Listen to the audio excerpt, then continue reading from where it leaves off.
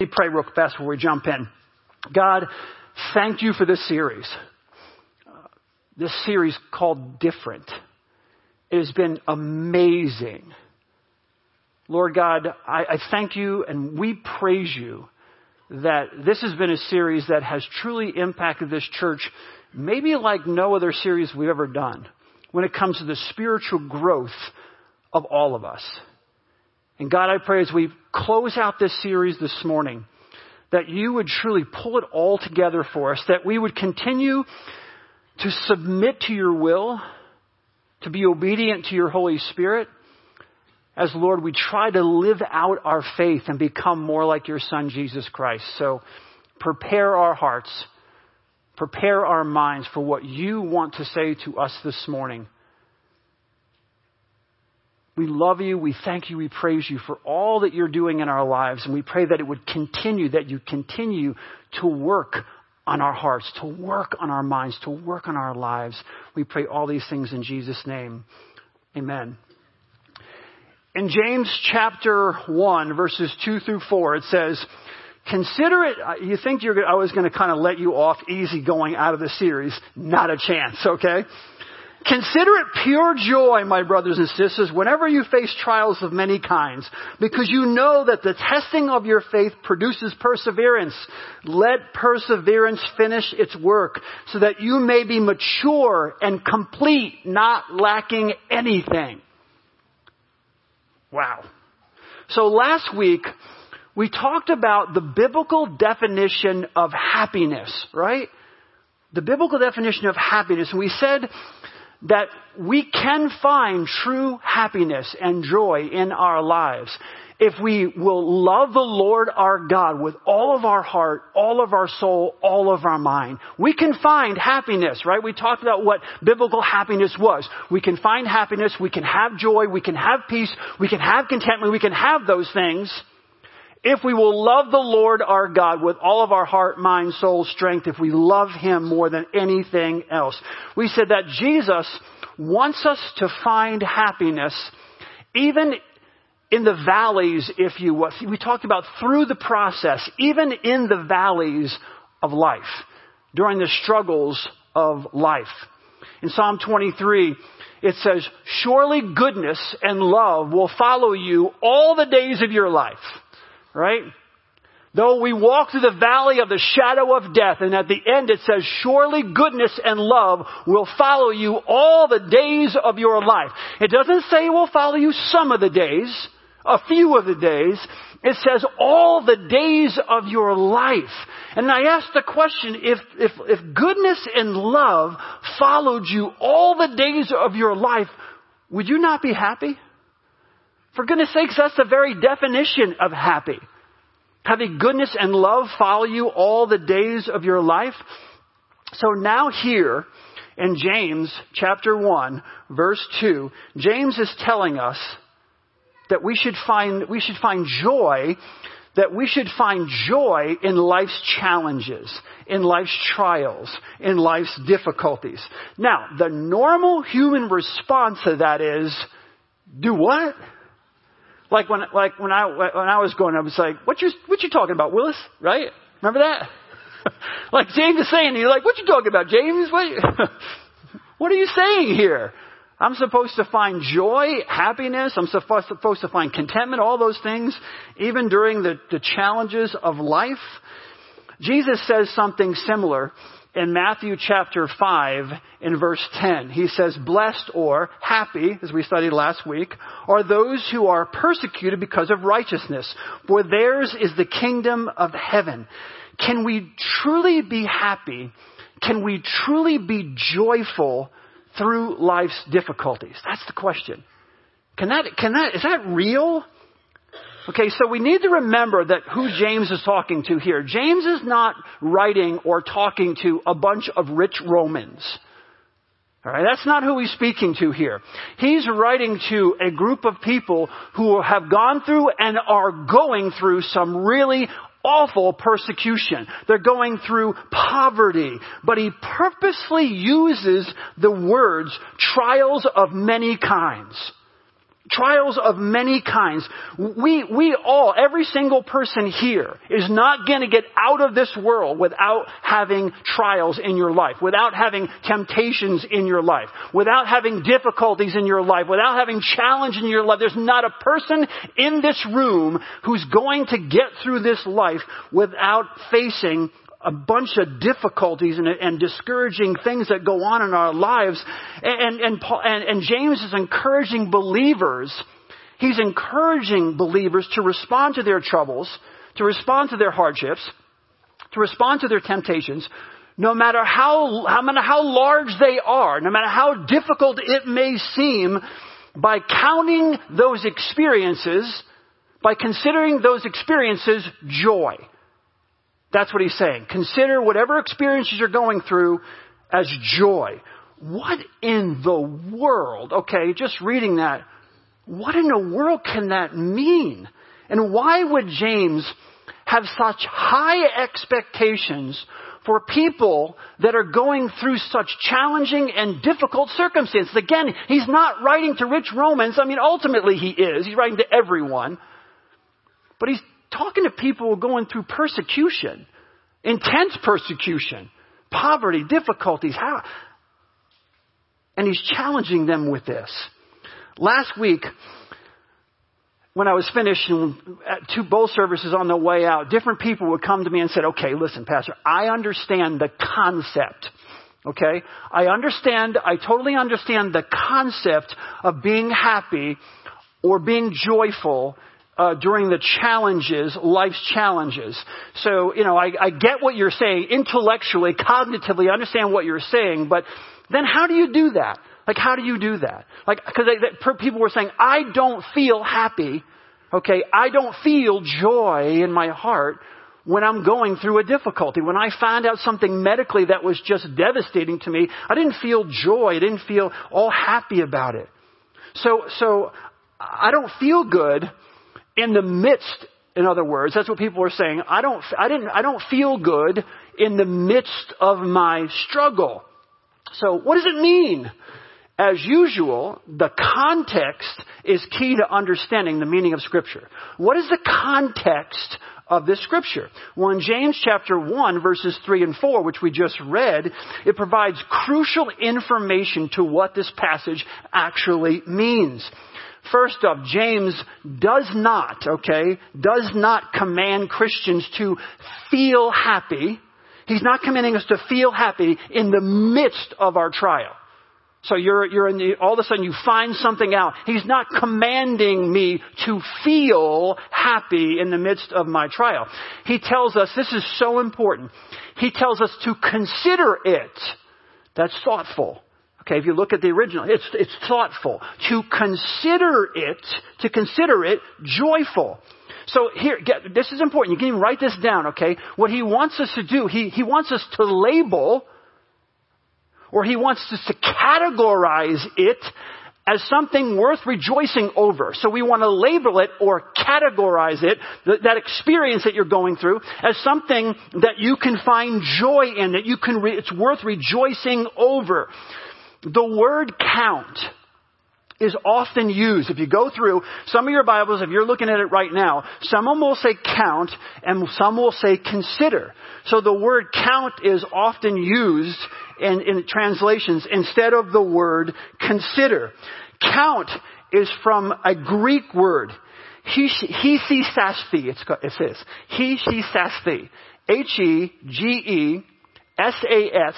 Hegesasthe. Hesisasthi. And that is an accounting term.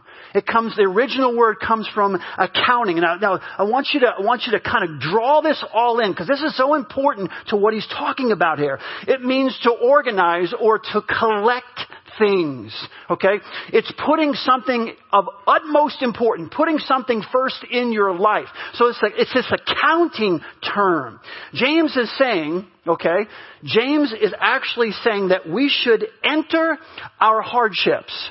We should enter our difficulties. We should enter our trials. We should enter our challenges as deposits into our life account, not withdrawals. That's what he's saying.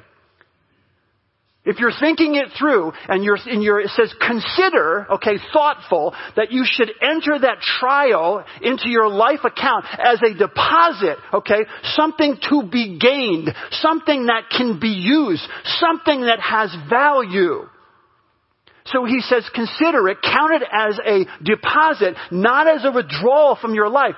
Grab those two concepts. This is important because depending on how you see your trial and your temptation or your challenge or your difficulty or whatever it is, depending on how you're looking at it, how you're seeing it, how you're thinking about it, how you're categorizing it, how you're labeling it, will determine, okay, for some people, the rest of your life.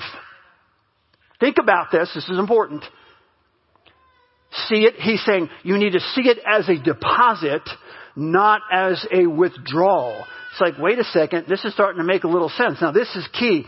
He's not talking about my immediate emotional response to my car breaking down. I'm driving down the road. I'm going up a hill and all of a sudden my car breaks down. This is awesome. No, it isn't. Right? Or finding out that I have, that I'm sick in some way, that I have some physical thing going on in my life. Or finding out that you just lost a loved one. Oh, that's awesome. No, it isn't. He's not talking about my immediate emotional response to a certain situation. That's not what he's talking about here. He's talking about how we categorize. How do you categorize that moment when we're assessing our life as a whole? How is Jeff categorizing? How am I labeling that event as I assess my life as a whole? Okay? As I bring it all together. James is saying, you and I we can decide how we will describe any moment, any experience to ourselves. You can describe any moment, any experience to yourself. I was talking to one of our elders after a meeting last week, and we were talking about some of the most trying and challenging times that our church has ever experienced in the history of our church. And I was saying, we would not be where we are today if it wasn't specifically for that most difficult experience the church has ever faced in its history. We would, and in very practical terms, what I'm saying to you is, I can go back and if you ask me, what was the most challenging time in the history of Grace Chapel? I would describe it to you. And I would tell you, and I can take a line from there to here and show you exactly how that event brought us to the place where we are right now in our church's history, which is extremely healthy, doing really well. It's growing, people spiritually are on fire. Okay, all of those things. And I can draw you back here, tell you about this event, this experience, this trial, this difficulty, and how it directly affects this. So when I talk to you about that trial, I rejoice. I can find joy. I'm happy about that happening. If you look at the whole existence of our church, that event brought about this day. It's it's a deposit. It is not a withdrawal. It's so important. I think of my childhood. The experiences that I had in my childhood have made me the person that the person that I am today. I'm extremely passionate. Okay, I care, I feel deeply in so many situations. My family will tell me, you get excited or you're passionate about how you toast your bread in the morning. You know what I mean? It's just, that's my personality. I'm a passionately relentless person. Where does that come from?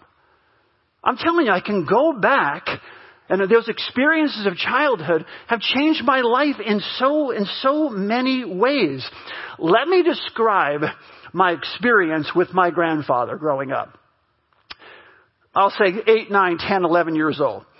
So I'm 9 or 10 years old, and my mother takes me to Florida. My grandparents lived in Florida. My grandfather was down there, my grandmother, and my grandfather's an alcoholic. He was an alcoholic. So I go down there. My mother didn't know what was the interactions that he and I had a lot of the time. I didn't say anything. But I went down there. She dropped me off for a couple weeks. Now, I'm in Florida. There's some good fishing in Florida. You know me, right? So my grandfather would say, you want to go fishing? And I'm like, do you have to ask? You know what I mean? There are bodies of water everywhere. This is great. Lakes and streams and oceans. And so he would get in the car. He would drink before he got in the car. And then he would want to get away from my grandmother by saying, let's take Jeff fishing. And we would go in the car and he would drink in the car. My parents were divorced and my grandfather, when he would get drunk, loved to rip on my father. And so we would be driving for a few hours while he just goes off on my father this, my father that, he was such this. And then he would, as the alcohol would continue to mess his mind up, he would continue then to say, and you're just like your father. Right? And then he would go off for another hour and he verbally assaulted me, if you will. He was a verbally abusive person. Basically, as far back as I can remember, the guy was in verbally, he would harm me with his words. Okay? But I'm saying to you this morning, I count it all joy. I consider it pure joy. You know why? I have 7 grandkids. I'm a grandfather. You know how I interact with my grandkids? Now, some of you are grandparents and you have great relationship with your grandchildren. But you know what's in my mind when I interact with my grandkids? Not just this intense love I feel them. I want to pick them up. I want to hold them. I want to hang out with them. But my words are really important. I'm very careful how I communicate with my grandchildren. Because I am well aware how powerful words can be coming from a parent or a grandparent or a teacher. And so as I interact with my grandchildren, even when I have to tell them not to do something, I think, how can I say this in a way that is encouraging, that is positive, that they can learn from this, but it's not going to be something harsh and thoughtless. In all 7, I think that through. I interact with them, and honestly, I can go back and say, this experience here had a profound impact, and I count it as joy. I see it as a deposit in my life. I can use that experience now here in 2019 as I'm a grandfather and how I interact with my grandchildren. It's not a withdrawal. Oh man, he would have. And I ended up having a good relationship with my grandfather. I spent time at his bedside while he had cancer and he was dying, and he would spit up and I would wipe the spit off his face and I would read him scripture. I'd baptize him before. So I don't have a terrible ending with my grandfather. But that experience I had with him, I can count it pure joy because I count it as a deposit into my life. Not my grandfather depositing anything into my life. That's a choice that I'm making to allow God to use that experience to make me a stronger person myself as I interact with children in the church, as I interact with children, because I recognize very clearly how words can have such a powerful effect. I mean, think about it yourself. Someone could say 100 nice, kind things to you. And that one time where they said something harsh or nasty or hurtful or a put down, you don't recall the other 99, do you? What do you recall? The one. That's how powerful words can be. That's why we have to see this as it is now. Now, we may not be able to control our circumstances. You and I let me back up a little bit. Ever heard the phrase, hurt people, right? You ever heard people say that abused people often become the abusers themselves? Why? Because they see that experience as a withdrawal. And don't even think, I'm thinking, oh, it's no big deal, abuse and all that kind of stuff, it'll all work out perfectly. That's not what I'm saying. I'm saying I'm a grown adult. I can choose, how I'm going to use the events. The person who hurt people, see that event as only a withdrawal and only something negative. It cannot be redeemed in any way possible. And so hurt people. Abusers people who are abused sometimes abuse others. My grandfather verbally abused me. There's 2 ways about it. I have never once in my life even come close to verbally abusing my grandchildren. It's a deposit, not a withdrawal.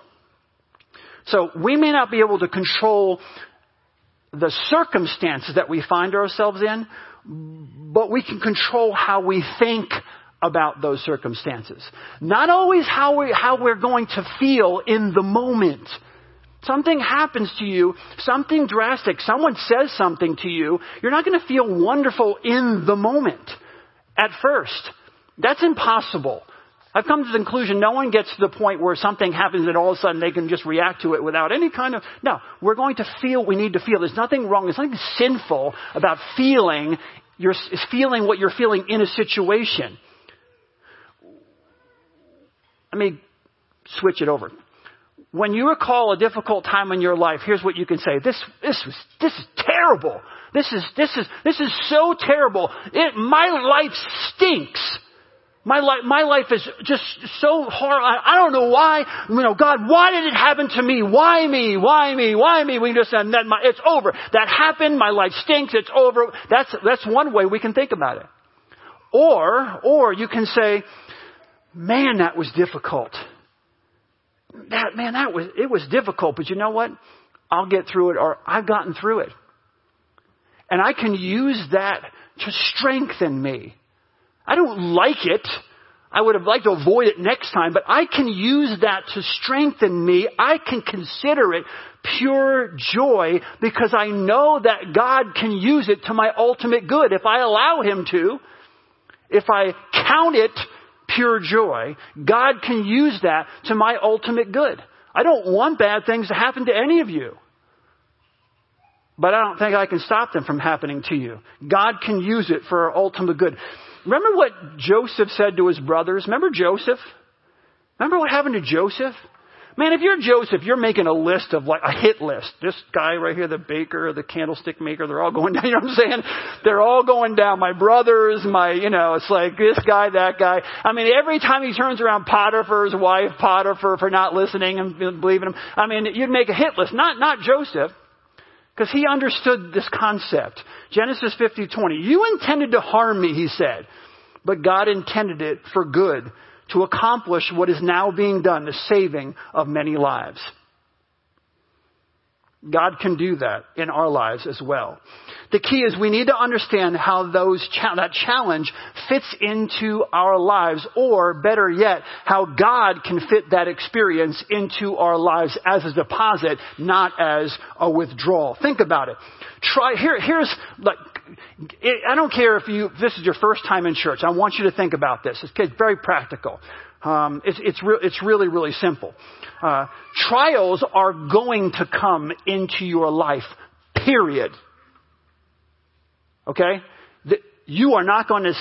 trials, temptations, difficulties, challenges, use whatever your words you want. They're coming into your life, period. Struggles are coming, like it or not. We live here in a fallen world. They are coming. They've come. They're probably happening right now. And they're going to continue to come, like it or not, whether you're sitting here and say, well, you're a pastor. What do you do? Whether you're a follower of Jesus Christ or whether you're an atheist, you're going to experience trouble in your life. You're going to experience those difficulties, those trials, all those things. The only question is, how are you going to let them affect you? How are you going to count them? That's the question.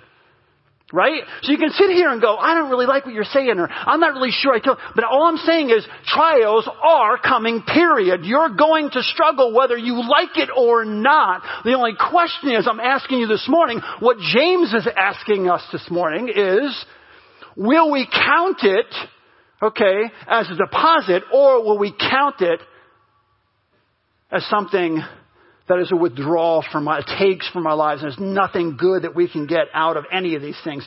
James says that we need to see them as the testing of our faith. A test that will make us stronger. What does he say? Mature, complete, not lacking anything. That's what he's saying. Let perseverance have its way, so that you can be stronger, so that you can be mature in Christ. Because again, what did we say last week? Holiness and happiness are the same. You cannot be holy and not be happy. You cannot be biblically happy and not be holy. That's just the way it goes. We can achieve what he is calling us to achieve here. We can achieve it. Let me get even more specific. You say, well, okay, more, how? Okay. One of the best ways that you can achieve this kind of, I'm going to call it an attitude of a heart. one of the best ways to achieve this kind of attitude of the heart is to prepare in advance. You need to prepare in advance of what's going. Like I said, there's no way around this. It's going to happen, period. Struggles are coming whether you like it or not. So you and I need to prepare in advance, okay, for these things. If you know trials are coming, you need to decide beforehand how you're going to deal with those struggles. Now, not the emotion. That's impossible to do. I was talking to my wife, Deb, yesterday. We were driving the road. We were talking about the sermon a little bit, and we said there's nothing wrong with feeling an emotion in the circumstance. Matter of fact, God designed us that way. You could say, I'm fearless. Okay? If there's a 1,000-pound brown bear coming at you, okay, run for you. Let the adrenaline and fear and, your hair stand and run faster. You know what I'm saying? That's okay. Feeling it. Okay. I'm not talking about feeling it in the moment. That's not what I'm talking about. I'm talking about not the emotions, but the decision. It is okay to feel our emotions in the moment, but don't let those emotions determine your ultimate decision. That's what he's saying. You're going to feel it in the moment, but don't let that emotion, don't let that feeling determine the ultimate outcome, the ultimate decision that you make. How will you categorize that event? In your whole life, how will you categorize that event? Now, you could say to yourself again, that event changed my life. And I'll tell you what, it changed my life and I will never recover. I'll never overcome that. I will never trust again. I will never see myself the same way again. In other words, I am a victim. I'm a victim. I'm done. That happened to me. Just close the book. There are no new chapters. I'm done. How many of you have ever known, hung out with, or, had a Navy SEAL for a friend? Anybody had a Navy SEAL? You knew a Navy SEAL? Okay. I had a couple. So I've been fortunate to have a Navy SEAL. I want to describe to you what it actually takes to be a Navy SEAL. Okay? Kind of go through these. In order to be a Navy SEAL, you have to be on active duty in the Navy, in the U.S. Navy. You have to be on active duty. You have to be 28 years or younger. Though they will make exceptions for people like Pastor Kevin who can drive across the country. No, you're a little too old, Kevin. But they'll make exceptions if you're 29 or 30, if you're in exceptional strength and health, okay? But it's 28 years old usually and younger. You have to be a U.S. citizen. You have to pass the Armed Services Vocational Aptitude Battery. Then you have to have amazing eyesight. Okay, yeah, that's a must. You have to be able to swim the length of 5 football fields. All right? 5 football fields. And then after you swim those 5 football fields, they give you a 10-minute rest. Then after your simple 10-minute rest, you have to do 42 push-ups in under 2 minutes, okay, and get a 2-minute rest. Then you have to do 50 sit-ups in under 2 minutes, and then you get a little 2-minute rest. Then you have to run all at the same time. This is not like Tuesday, Wednesday, Thursday, you know what I'm saying? This is like after you swam 500 yards, all right, then you have to do your sit-ups under 2 minutes, 2 minutes rest. Then you have to, in full uniform, run 1.5 miles at under 11.5 minutes. All right? So far, that's what you have to do. That just qualifies you. Okay? That's the cutoff for all the weaklings or whatever. You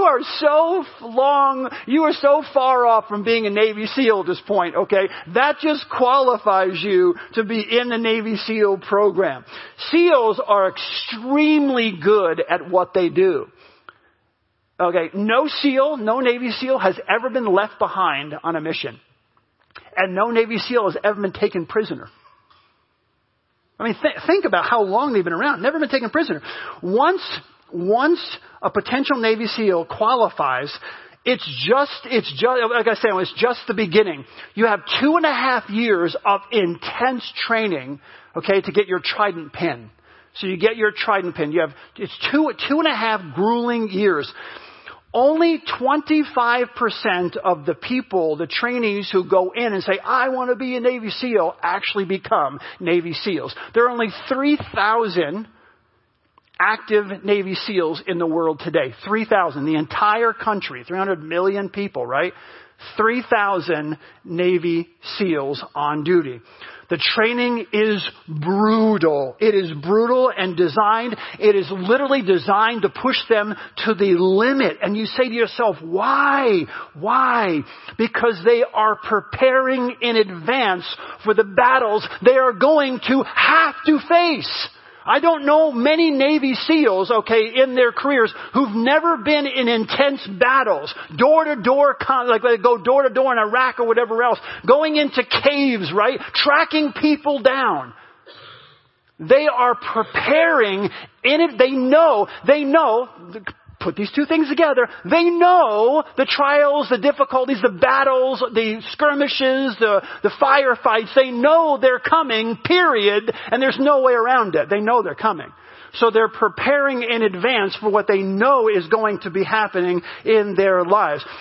If they can't take the heat when in the kitchen, when no one's life is on the line, I can pretty much guarantee you they're not going to be able to take the heat when life is actually on the line. Now you may be thinking right now, come on, man, Pastor, how am I supposed to prepare in advance if I don't know what's actually coming?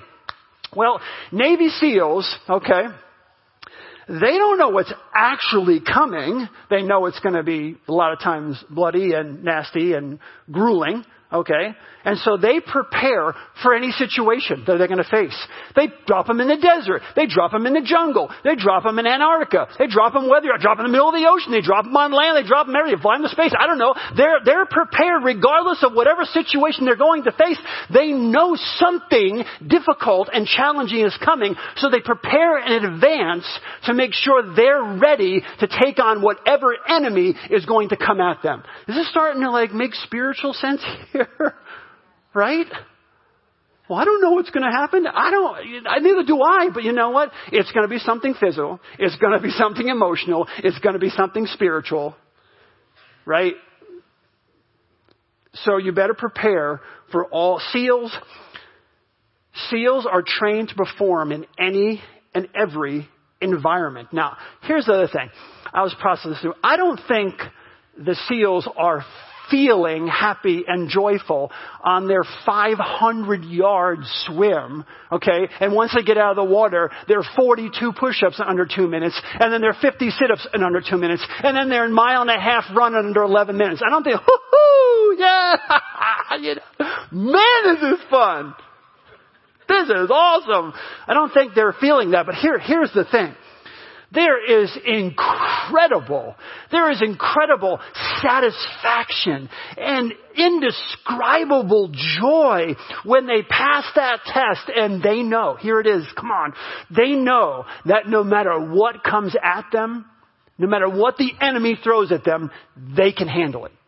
No matter what's coming down the road, they are prepared for whatever comes their way, they're prepared to handle it. Another thing about Navy SEALs is they're constantly training. They go through all that, 2.5 years, When's the last time you saw a Navy SEAL who didn't look like a Navy SEAL? Right? There's certain people you see in uniform, you're like, oh yeah, Well, thank God he's got a gun. You know what I'm saying? To protect himself. But Navy SEALs, every one of them looks like, David Vermaak. You know what I'm saying? They all look like that. Why? Because they're constantly training. They're constantly developing their skills. And they're also developing new skills and new techniques that will make a huge difference when they have to go into battle. You think, well, I've been a Christian. I've read the Bible all the way through. Once? Really? What happens when the battle, what happens when the storm comes?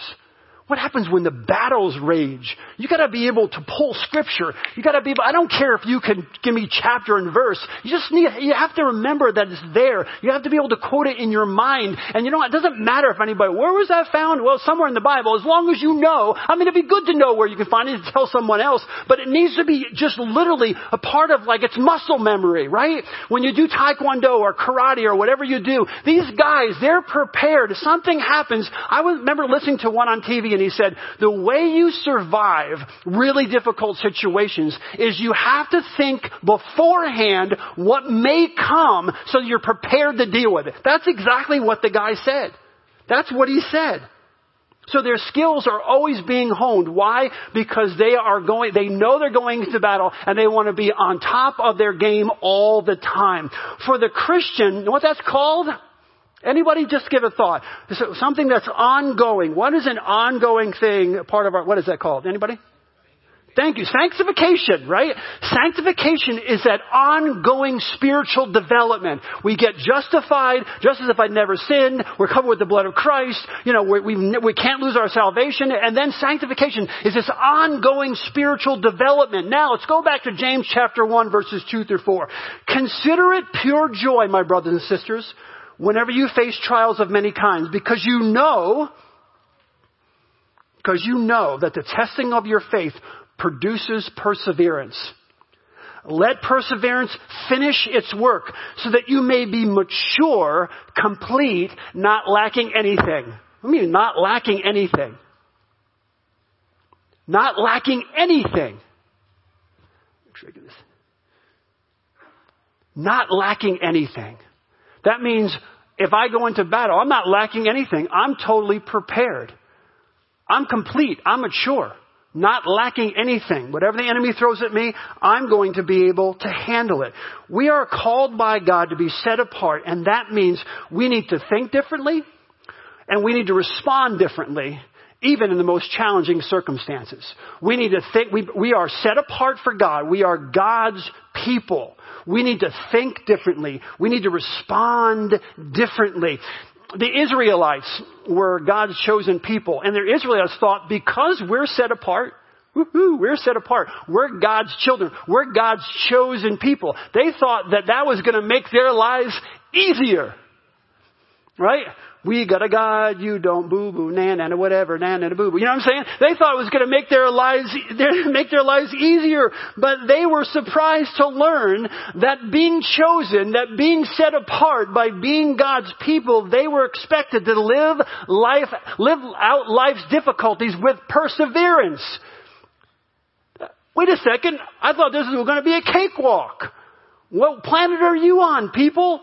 No, it means that you need to be different. You need to be set apart from me. You need to handle these circumstances with perseverance. You need to handle these trials with perseverance. There's a difference. Being chosen by God was a privilege, and they should have felt great joy in that. But instead, a lot of the times, they felt doubt, they felt fear, and they were whining constantly. Well, man, what happened? You know, they get through one thing, and then they start whining and whining and whining.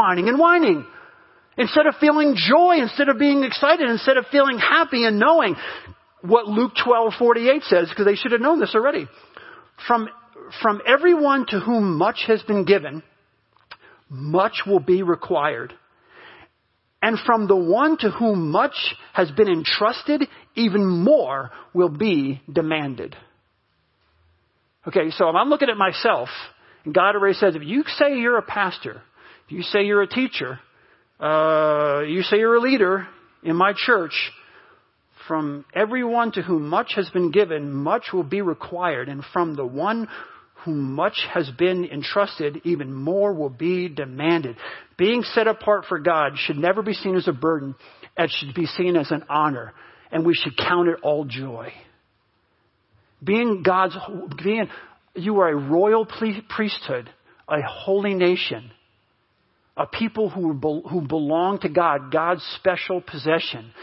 That shouldn't bring any kind of burden. That should be an honor, and we should count it joy. Hoo-yah is what the Navy SEALs say, right?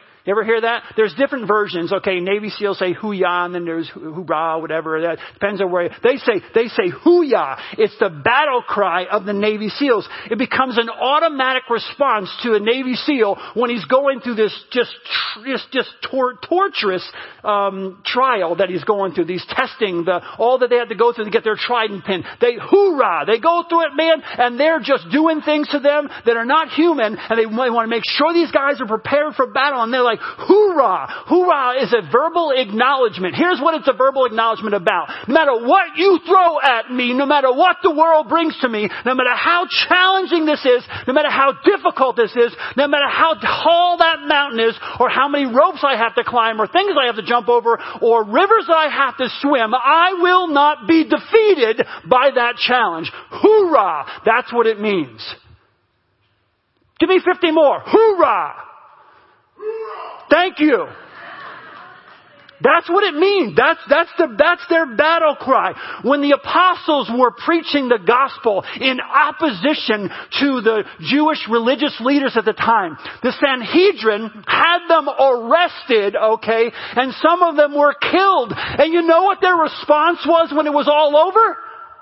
Hoorah! That's what it says in Acts chapter 5 verse 41. We're told the apostles left the Sanhedrin rejoicing because they had been counted worthy of suffering disgrace for the name. Hoorah, they said. Because our buddies are now standing with Christ in heaven. They beat us to heaven. And most of them didn't survive. And you know what they went down saying? Hoorah. Not like that though. Right? That's what we're talking about. Suffering for Christ was an honor. Suffering for Christ was an honor. So they weren't discouraged. They weren't angry. They weren't bitter. They didn't shake their fists at God and call him names and cuss him out. That's not what they did. They went through what they went through, and they considered it pure joy. Hiji Sasti. How do you count it?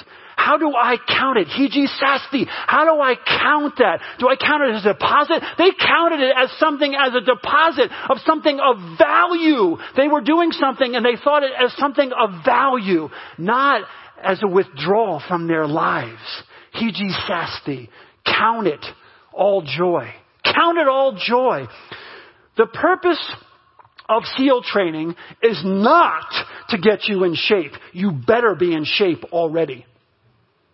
That original 500-yard thing, you don't show up and go, well, if I work hard, would you just help me out? No. Can you swim 500 yards? No. Get out.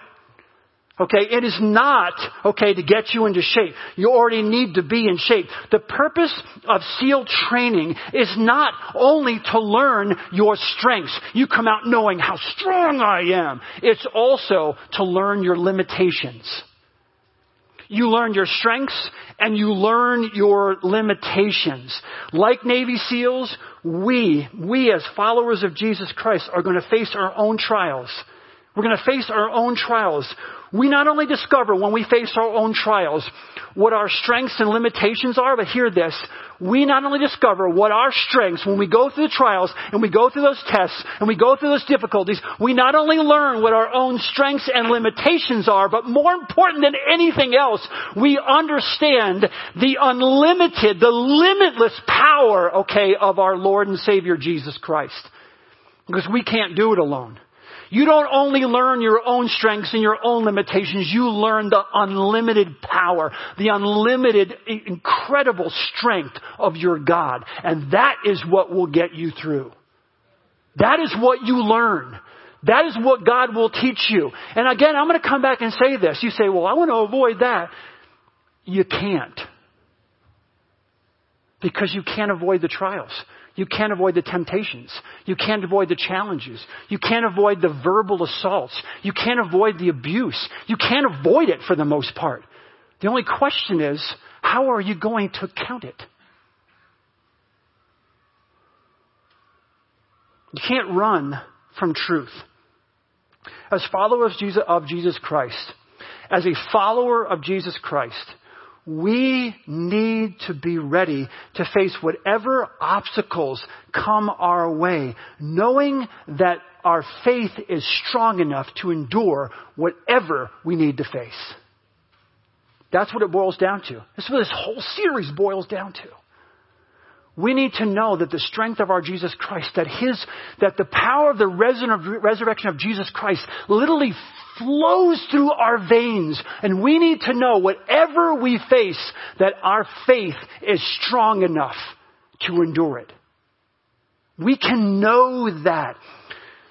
Every victory, with each victory, it builds our faith. It builds our faith in God. It builds our trust in God. It builds our confidence in God. It builds our confidence in God for when we face the next trial. You get through, here comes a trial, and you face the next trial, and the next trial, and the next trial. And it gives us faith.